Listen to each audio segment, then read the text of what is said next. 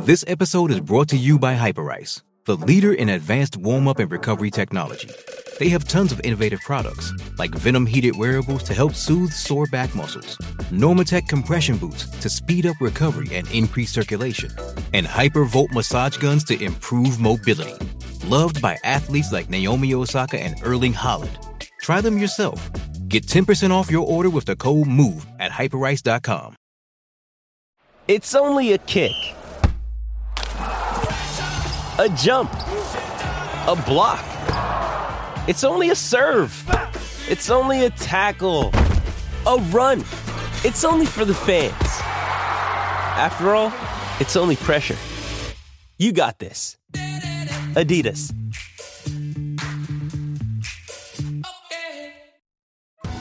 Survivor 46 is here, and so is On Fire, the only official Survivor podcast, and we have a twist this season.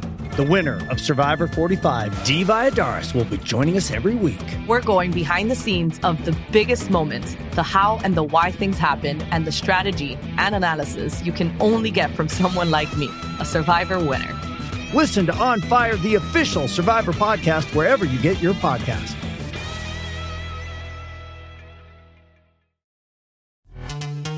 This episode is brought to you by Pepsi Wild Cherry. Pepsi Wild Cherry is bursting with delicious cherry flavor and a sweet, crisp taste that gives you more to go wild for.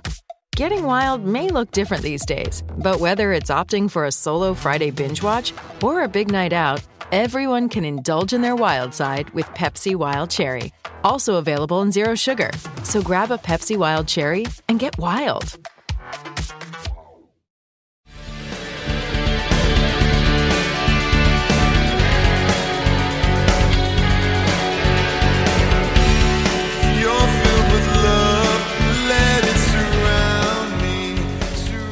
Pittsburgh Steelers fans, it is time once again for another edition of the post-game show. No, do not adjust your dials. Yes, this show got 100% more handsome. It's both myself, Michael Beck, and Kyle Kreis joining Dave Schofield, hanging out in the post-game chat here with all of you. Steelers were successful. Kyle, I'll ask you first. How does it feel after that kind of messy end, but the Steelers are still victorious? How do you feel with this game? Oh man, it's like, is this the most fired up you've ever been for a 3-3 team? I feel like I feel like we're in the playoffs now. You know, I'm like fired up about this win. Yeah, no, you know what? Watching it go through, there's some good feelings there. But Dave, what were your thoughts on how the Steelers won this one?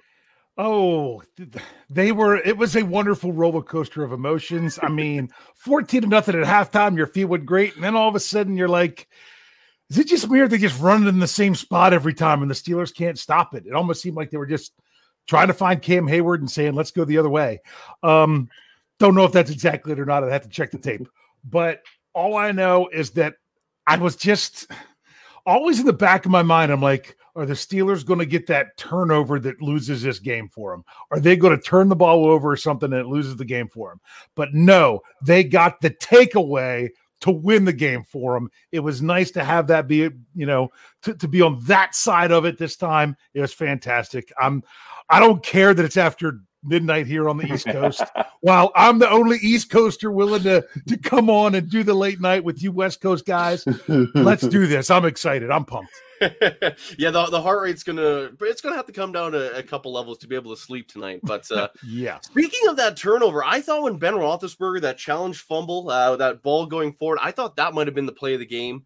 But after that moment, the Steelers defense completely turned it around from an abysmal third quarter. For whatever reason, that negative play on offense flipped that switch, and they played great again. So, Kyle, I'm curious your thoughts after watching the defense struggle so much to just completely turn around after that play. What does that one mean to you? I mean, it was. I don't even think we had a third down on defense in that third quarter. So it was just felt like nothing could go our way. But then, we gave up the field goal. But after that, I think it was 2 3-and-outs. Of course, the field goal to tie it at the end. But OT was 2 great defensive stands. So I don't. It's hard. It's almost like James Pierce play last week. It's like, can 80% of a game, or can one play make up for 80% or half of a game? And I think the answer has got to be, yes, we won in the end. So we got this super chat here from Jeremy Smith. It ties in pretty well. He puts $4.99 in the tip jar. He says, Alex Collins will never cease to give me nightmares. Galvanizing win for us tonight. Dave, now, Collins had one heck of a game. Did you see something? Were the Seahawks targeting one specific player? It seemed like they're going at one spot over and over. Yeah, I mean, that's why I put it out there. I'm like, everything they were doing was running to the right. That whole first drive of the second half, all they did was run to their right side, not outside. I mean, basically, I felt like it was going right at the right tackle. I don't know if you felt that or not, Michael, also being an O-line guy. I just felt like they were saying, we found someone we're going to run behind. We're not going to let TJ Watt, track us down. Would rather go straight at him. And the person they didn't want to go straight at was Cam Hayward. So it's just they found some magic. And I mean, I've seen it before. Sometimes you can just get something that works and say, we're just going to do it until they stop it. So they kind of didn't. They took the ball out of Geno Smith's hands and saying, you don't have to win us this game. We're going to keep doing this. And it got them all the way back in it. It got them back in and all the way tied up on two different occasions. So, I mean, the Seattle fought. They really did. I was really impressed with how they played in the second half. Of course, I was also disappointed with the Steelers and their lack of tackling. But at the same time, that was just – as much as it was that the Steelers didn't play as well in the second half, it was that the Seattle Seahawks really did come out and play well in that second half, which was almost a recipe for disaster for the Steelers. Yeah, no, absolutely. I do see a ton of super chats in the comments here. We'll try to get to each and every one of those, of course, on a polarizing game like tonight's. But on Dave's point there, it seemed like they were targeting Isaiah Buggs or Henry Mondo, whoever that tackle was beside TJ Watt. They seemed to try to run at him and just try to take advantage of TJ Watt's aggressiveness coming upfield. That seemed to be the spot that bubble that they kind of adjusted for at halftime, and they found some success in. But with that, with TJ Watt's running mate and Monster 19 puts $4.99 in the chip jar, he says, my boy Highsmith's finally getting a sack lunch. Nom nom. Kyle, Alex Highsmith, sack and a half. What did you think out of him and his efforts tonight? But, I'll admit I was, thinking that 56 has been kind of invisible for the past month, but, he was, I don't know if we finally got, 8, 56 and 90 all together, a whole full week of practice, and that mattered. But it felt like the pass rush, besides that third quarter where everything kind of just became invisible, the pass rush was what we expected, the week one pass rush that we saw. Yeah, no, that was probably the best, as you said, that we've seen out of that group since week one. Melvin Ingram not really getting into the party, but the other two definitely more than made up for it. Let's get to another super chat here from Wilson Pava, who puts $4.99 in the tip jar. Says, good win despite awful third quarter and awful tackling. Preskin punt the heck out of the ball a whole lot better than Jordan Berry did today. Of course, he had a punt blocked for a touchdown in the Vikings game. Feeling you on the time, Dave. It's definitely a late one. 12:34 a.m. right now for anyone that's keeping track. So just a general question for you on this one then, Dave. The later games, is it harder to be a fan on the East Coast when these games are going to overtime? There's work coming up on Monday morning. What's that kind of like for a Western group here? Honestly, it's worrying about how bad tomorrow's going to suck, because even if I wasn't here right now, I wouldn't be able to calm down to go to sleep before 3 a.m. So I might as well at least be here and then writing articles. I hope I can still function to get those done. But I have a feeling even when it's all said and done, I'll go to lay down. I'm still not going to fall asleep because, but it's the anticipation of that's what's going to happen. Like I grabbed an. I'm sorry, those 1 o'clock games today were clunkers. I actually fell asleep during those, and I was happy to get the nap in. So I'm ready to go. I mean, this, I don't know. I could just sit here and talk about 1,000 different things from this game right now. You got to move out to the West Coast. There's nothing better than setting your alarm for 9:30 a.m., checking your fantasy lineup, and then you're good to go, Well, I don't know. You didn't get up and watch that. I mean, I'm sorry, but the 9:30 a.m. Eastern time game was actually better than all the 1 o'clock games. But anyway, I digress. Go ahead. Yeah. Now, getting back to this, well, I guess I should say I also been kind of struggling to sleep a little bit with my team winning first game of the year over in Montana, flying in. So, but this might be the second night in a row with no sleep. But getting into the Steelers game itself, and Eric Askew puts $5 in the tip jar, brings up the ref stunk. And while Jeff isn't here, I wish Nickelodeon was there to slime Boswell and TJ for their infamous gack. Now the refs, well, really, I guess we should point to Mike Tomlin first. He was not happy with the refs. He was hot on the field. He was hot in the press conference. Kyle, I'll ask you first. Do you like seeing Coach Tomlin so passionate about something? He's usually a guy that's pretty stoic. In this instant, he was fired up. Yeah, I wish I could have read lips, because when you see him that fired, like when we came into the press conference on Tuesday at 1-3, he was smiles and couldn't be cooler. So when you see him fired up, you think it's something important. Although, I'm never one to defend the refs. I think, even if they didn't at the end there, even if they didn't say the clock stopped at 3 seconds, I think Geno still would have got the spike down before the clock hit 0. Okay, now, Dave, with this last play, were you happy with how it all played out? You mean in regulation? In course. Regulation, yeah, because the last play of overtime, I'm still flying high off that one. Yeah. I'm just glad that it wasn't the talking point, because it screwed up how things should have played out. Exactly what Kyle was saying. They got the spike off with 1 second left. Maybe 2 if they wouldn't have stopped the game. But there was no reason to interject into the game there. And the reason I would be upset if I was Mike Tomlin is that play wasn't even close. It wasn't even close. There was nothing to review. And it's almost like they got buzzed in to stop the clock for the Seahawks just in case. That's what I would have the problem with. No, the Seahawks they did a really good job of getting over there and spiking the ball. So I'm glad that it didn't. I wouldn't have, honestly, although, a win is a win, I wouldn't have felt as good with if the Steelers would have ended up winning the game on something that completely was screwed up with the officials in that aspect. So if you know what I'm saying? So I feel like it was done wrong, but it still ended up with the same result. I think the worst missed call might have been when TJ got that kind of was like a personal foul. He got helmeted, he got a head first hit, and they didn't miss, and they missed that. That led to them tying it up then, so I think that's the bigger missed call. Now, thankfully, the Steelers won this game. If they had lost this game, that final sequence in the regulation would be picked on, especially because there's a bye week for the next 2 weeks straight. So thankfully, I think we dodged a bullet with that one. Getting back to the super chats here, Wilson Pava puts $4.99 in the tip jar. He said, "Here's my tip for the defensive half. Unlike Dave, I'm dead. And I have to teach at 7 a.m. Keep up the great work, BTSC. Y'all truly do great work." Thank you for that, Wilson. It's much appreciated. And I know we love doing this for all of you. Now, Snowman also puts $5 in the tip jar. He says, "I have my heart transplant scheduled for tomorrow. Wow, can't take many more games like those."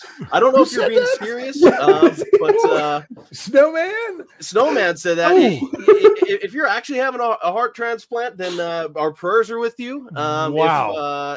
If that was just from the game, I can feel you to a degree. But let's throw another comment. I think we'll all be thinking about you. So let us know your status on that one. But wow.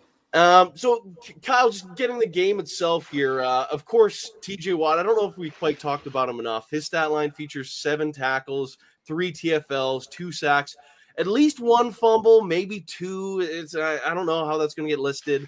A few batted passes. Was this kind of the defensive player coming out party of the year for TJ Watt? Because this was a ridiculous game in prime time. Certainly this season, we've been waiting for a game like this. I think that I hate to say this is kind of the expected performance, week in and week out from someone like TJ. But the last couple weeks he's been, he had a 2-sack game or whatever last week. It might have been the 2 weakest sacks ever. But this is kind of what we expect week in and week out, and it's just been close. It's been close. Last week I think he was coming. I don't know. You know these things more than me, but it felt like he was taking a wider route maybe last week, or not. But obviously he got there this week. Yeah, no, he got home. So Dave, I guess my question to you is TJ Watt underpaid, or are we getting the value out of his contract? Let's just say this. TJ Watt had a great game. Would we be saying he had as much of a great game if, let's say, Seattle misses that kick to send it to overtime? Because what made TJ Watt, he had a great game anyway, but when you step up and do what you did in overtime, that just sent it through the roof. And that's the key. When you need a play, when you need one play from somebody, and he's coming up and making those plays, the Steelers Nation knows what they're getting from TJ Watt. What is he at? 8 sacks now in the year, I think? That is a great question. Right? Yeah, as Dave looks that up, I'll pull up this super chat from Gabriel Golden, who puts $5 in the tip jar. They say, just got back to my hotel room from the game. I blame overtime on whoever decided to wait to play Renegade till the start of overtime. Big mistake. Hey, you know what? It seemed like Kyle, I'll throw this to you while Dave's looking up the stat. Now, it seemed like Renegade has not been working throughout the early part of the season. Now, 2 weeks in a row, the Steelers going to come up clutch. Are you still on board with the Steelers' famous fight song? Yeah, I'm all aboard Renegade. We saw it last week. It should have been for the drive that led to the field goal tie tonight. But hey, maybe the people in the booth know more than we do. They knew we needed an OT Renegade. But I think anyone who was, they were wondering during the Bengal game, during the Raiders game, if Renegade was time to put to pass. But hey, sticks forever. Yeah, there you go. Sticks forever. Now, Dave, do we know how many sacks TJ has now? According to Pro Football Reference, he had 5 coming into the game. And according to the Steelers official media guide, he had 2 today. So that's what I wasn't sure of. I never went back to see if the strip of Geno Smith, if he had crossed the line of scrimmage or not, if that would go down as a second sack. So it was behind the line of scrimmage because, at the time, I'm just excited. I don't care. The Steelers have the ball. I didn't care if it was going to go down as a sack. But he is officially had, I assume this is official, 2 sacks on the game. So that would put him at 7 for the season. 7, and really he missed a game and a half with that groin injury too. So that's pretty impressive. Yeah. I'm not sure if that's quite the NFL lead, but I think it puts him number 2. So Eric Askew puts $5 in the tip jar here and throws this question to Kyle. What Yin's talking about question. He asks, what's Ben's zip percentage this week? I know you guys are focusing a lot on that during last week's cast. Can you tell the people what the zip is, or they gonna have to watch that show? You can always listen every Friday to what Yin's talking about. But I think we had some legitimate conversation about, does Ben still have the zip that it takes to make some of those throws? And last week I thought there were a couple of near picks where it was a question of, he just barely got it in there. Then I think we saw the TD pass to Claypool. And I think the consensus we had was that Ben still has the arm. Tonight we didn't get to see a ton of passes beyond 10 yards. Big surprise. But, so I don't know if he had some touch, I think, tonight. I don't know if there was a lot of zip on display, though. Yeah, there were times Ben was dealing. Now, I'll throw this up from Joel Campbell, puts $2 in the tip jar. In reference to TJ Watt, I believe, saying superstars doing superstar things. With that, Dave, not talking about superstars necessarily, but a superstar 7th-round pick for the Steelers. Trey Norwood had one heck of a game, especially on third down. He was flying around the field. Dave, I'm curious what your thoughts are on the Steelers' 7th-rounder and what he's been able to do in such an early amount of times as being a 7th-round draft pick. Yeah, he made big plays in the moments when they needed him. Was it? I'm thinking of 3 more than any others. I think there's 3. Yeah, and I'm pretty sure it was 2 in the first half and 1 in the second. If I have that. If I remember correctly at this time of night. But yeah, he really did a nice job. He had the 3 tackles, 1 for loss and a pass defense. That was, and you're like, oh, well, it's not like he had numbers that blew off the page, but he made I mean, that stop of DK Metcalf, was that the opening drive or the second drive, whichever one that was? I mean, that was huge to force a punt right in that moment. So when you see his number on the field, it's for good things happening, and that's what you want to see with somebody in the secondary. You're not seeing his number. You're seeing his number a lot of times without the nameplate, if you know what I mean, because he's not running behind someone where you see his back trying to catch up. And just made some really nice plays tonight. I mean, was he the best tackler tonight? Maybe, I don't know. Well, him or Cam Hayward, probably. Yeah. So, I mean, he had some. That's a good point, but because we wouldn't have thought of that at the time because they weren't struggling with their tackling on the first couple that he made. It wasn't until the second half that really reared its ugly head. Yeah, no, it certainly did. Kyle, sticking with the defensive backs here, Minkah Fitzpatrick, teams are, specifically quarterbacks, are looking where he is on the field and deciding we're not throwing the ball in that direction at all this year. But he's kind of been a heat-seeking missile, it seems like, getting into offensive players' legs and their midsection, laying the boom a little bit. What do you think of Minkah in this kind of role, where teams are just completely avoiding him with the football, but he's still making some decent plays?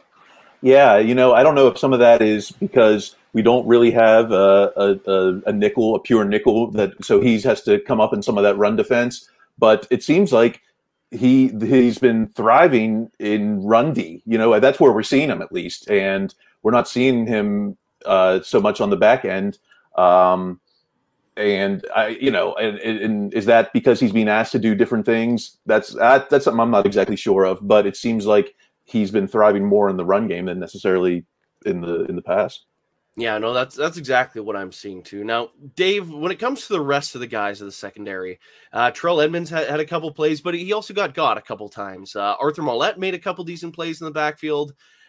Hayden and Sutton weren't tested too much, but just what do you think about the other guys outside of Minkah and Norwood along this defensive backfield? Let's just say this. It wasn't like it was a huge passing effort for the Seahawks, if you know what I mean. I mean, Geno Smith, I'm trying to bring it up for the game. I'm sorry, I was looking at things individually. I mean, did it feel like he threw the ball 32 times? No. I mean, it didn't feel like he threw the ball 32 times, but Geno Smith threw the ball. He was 23 of 32 for 209 yards. What really got Seattle going was that run game. So it's not like the secondary stood out in a huge way, good or bad.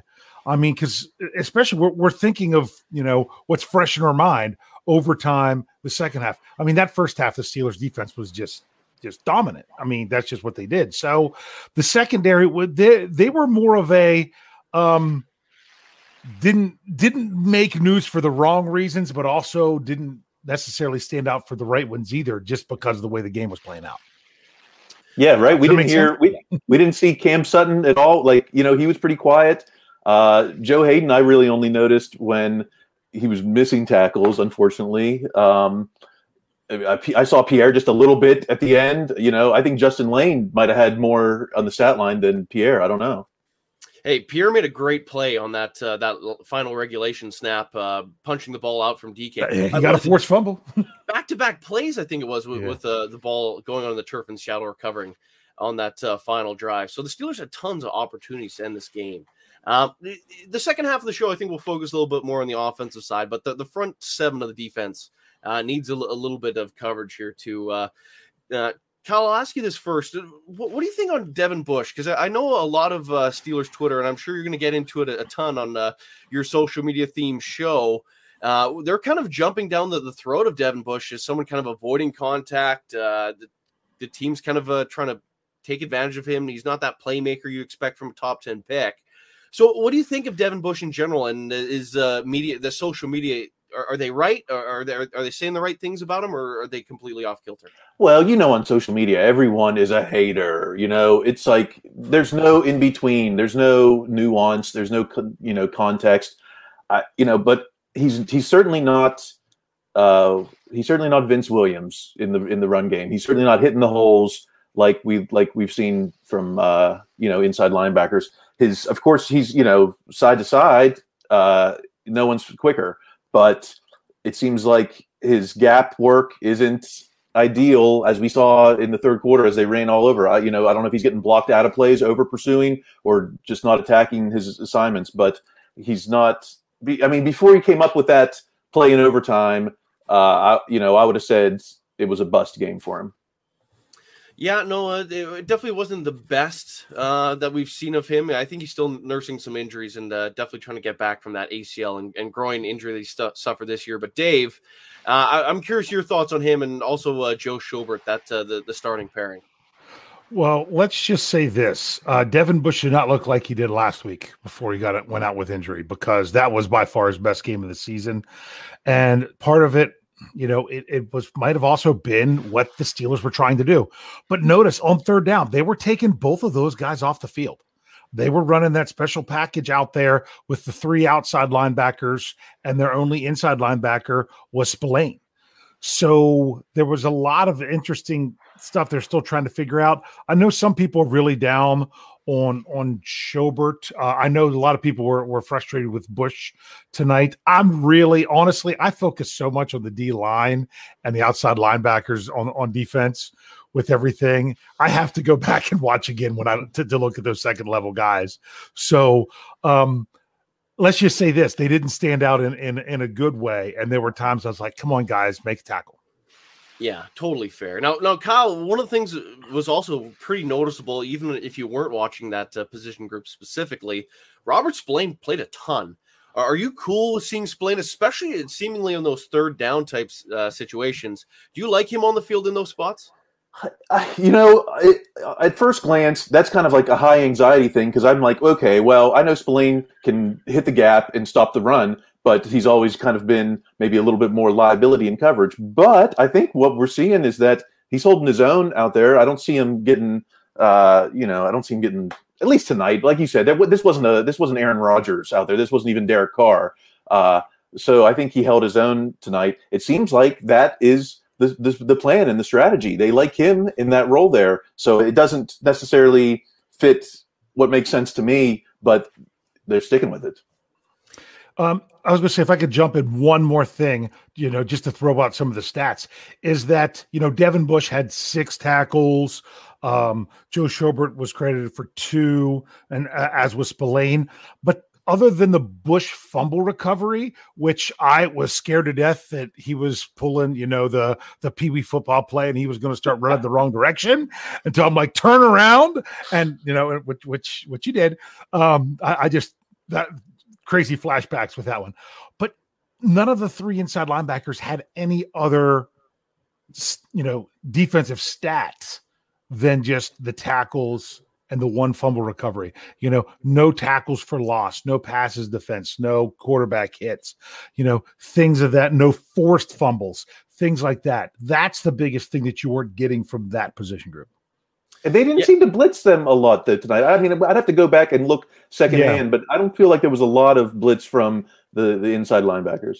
To be fair, Devin Bush and I'd say Joe Schobert aren't exactly blitzing linebackers. I think that's possibly why you see Spillane more on the field in third down, because he's more of that lay in the wood kind of guy and just trying to get in that mix. I think that's probably the possibility. And another reason why you see that extra edge rusher on the field when Ingram checks in, just to get more of a blitzing type body, someone that does a little bit better. So I think that's probably why we don't exactly see them blitzing too much. But another big name that I think we need to talk about, and I'll ask Dave this one first. Cam Hayward, he had himself another very good game. He has been playing out of his mind this year. He looks like he's dialed the clocks back. It seems like he hasn't aged at all. Had a sack. I think he had like 6 solo tackles or something. It was pretty ridiculous game. If you want the numbers, he had 6 solo tackles, 9 tackles total, a sack for an 8-yard loss, 2 tackles for loss, 1 quarterback. Well, that was the sack, the quarterback hit, I guess. So yeah, I mean, he's not the highest ranked defensive player through 5 weeks, according to Pro Football Focus, for nothing. Cam Hayward is the man. He is. Yeah. That's just, he's driving what teams have to do. You can't just worry about TJ Watt. It's Watt, Hayward, you can't even look at one even more than the other. And of course, everyone wants to say, "Oh, well, you gotta chip TJ Watt, or he's going to get that sack," like the announcers were saying tonight. But my thing is like every play that Cam Hayward's out there, you've got to send. If you only leave him with one guy blocking him, you're going to lose. Yeah, I think Chris Collinsworth said it at least twice. How Cam was basically holding one arm on the blocker and then making the tackle with the other. So he's out there playing one-handed, really, Yeah, Hayward is freaky strong. Now, one of the things I want to ask you, Dave, on this, I know Collinsworth called him a surefire Hall of Famer. That might be a little coming on strong right now. Maybe if you can do this for a couple more years, I wouldn't be surprised. He certainly has a lot of those things you look for in a guy like that. But is he playing the best year of his career right now? It feels that way. I mean, I don't know if I could throw that out there, back that up statistically or anything else. But it sure feels that way. I mean, it's just teams when they go to prepare for the Steelers, they see so much more than just what a casual NFL fan would see from Cam Hayward. Just looking at, oh yeah, that's that guy there that they have to have four helmets from the other team all surrounding him to make sure he doesn't do anything. Throughout the league, Cam Hayward is getting even more respect now. And yeah, that's why I said I wanted to call him Glenn McKenna, because, the 30-year Glenn McKenna is good, but the 35-year Glenn McKenna is even better. Mm-hmm. I mean, that's Cam Hayward. He is just, Brian Anthony Davis was saying this as well, that he just is, getting better with age. It seems like it's just unreal. I can't believe it. I was just going to say, I think before the season, he was talking about how he was going to try to take some snaps off this season. And I think, if anything, he's doing the opposite. No, I was just going to ask Dave. It's a How I Met Your Mother reference. Oh, goodness gracious. I think that's from the second last season during the wedding stuff. Yeah, you were right. Yeah. There we go. Now, before we get to our little break here, and I should throw this up, Master Pete puts $1.99 in the tip jar. Doesn't leave comments, so if you do, we'll try to get your comment read there, Master P. But Kyle, Stephon Tuitt hasn't come back yet, but he's been practicing. I'm very excited. Working out. He's not allowed to practice. Excuse me. Yeah, no, that's a much better terminology here. Kyle, when he is available, playing next to Cam Hayward, like how he has been, what is the limit for this front seven? I mean, who are you going to block? That's the question. You're going to have to pick who are you going to, are you going to block TJ? Or are you going to block Cam? And now Highsmith is turning on. It seems like, it seems like it's a championship caliber defense when it's all together. Now, are we? The question is it ever going to be all together? I don't think that there's been any kind of clue that Tuitt is anywhere closer to the field, than Tyson, as far as we know. And I don't know. It just seems like they're being very intentionally confusing, maybe, or elusive about his status. So thankfully, we are heading into the bye week, so perhaps a little bit more extra time for Stephon to perhaps see the field. I know Coach Tomlin did specifically mention injured players. There's for Master P. Tuitt coming back will be a huge help. I couldn't agree more on that. If he does come back, sorry, go ahead, Dave. I was going to say just because I wanted to say something about the whole Stephon Tuitt thing. The only thing, and I don't want to be like, going to rain on everyone's parade. Going to complain about a great player coming back, and I'm not. So don't take it that way. But when Stephon Tuitt comes back, they might ask Cam Hayward to do different things. So you might not be seeing the same, numbers or things like that from Cam Hayward. It doesn't mean that he's any less of a player. He just might not be asked to do the same thing. But if they can bring Stephon Tuitt back and have Cam Hayward still doing the stuff he does, would be great. But I don't really care as long as and that's the thing with Cam. That's what makes him such a good defensive captain, is that he doesn't have to have the sack numbers. He doesn't have to have great numbers. He just has to he'll do whatever he has to do to have that defense putting the Steelers in position to win games. And that's what he's done for a number of years. Last year, he didn't have the crazy stats. He didn't have those double-digit sacks that he has in years prior. He does what is asked of him, but we are 30 minutes through our show here, so we're going to flip over to the second half and focus a little bit more on the offense, because obviously there's a lot going on that side of the football too. So if you're watching on YouTube and Facebook, just hang tight. If you're listening on a podcast platform, whatever that one may be, click over to part 2 right now.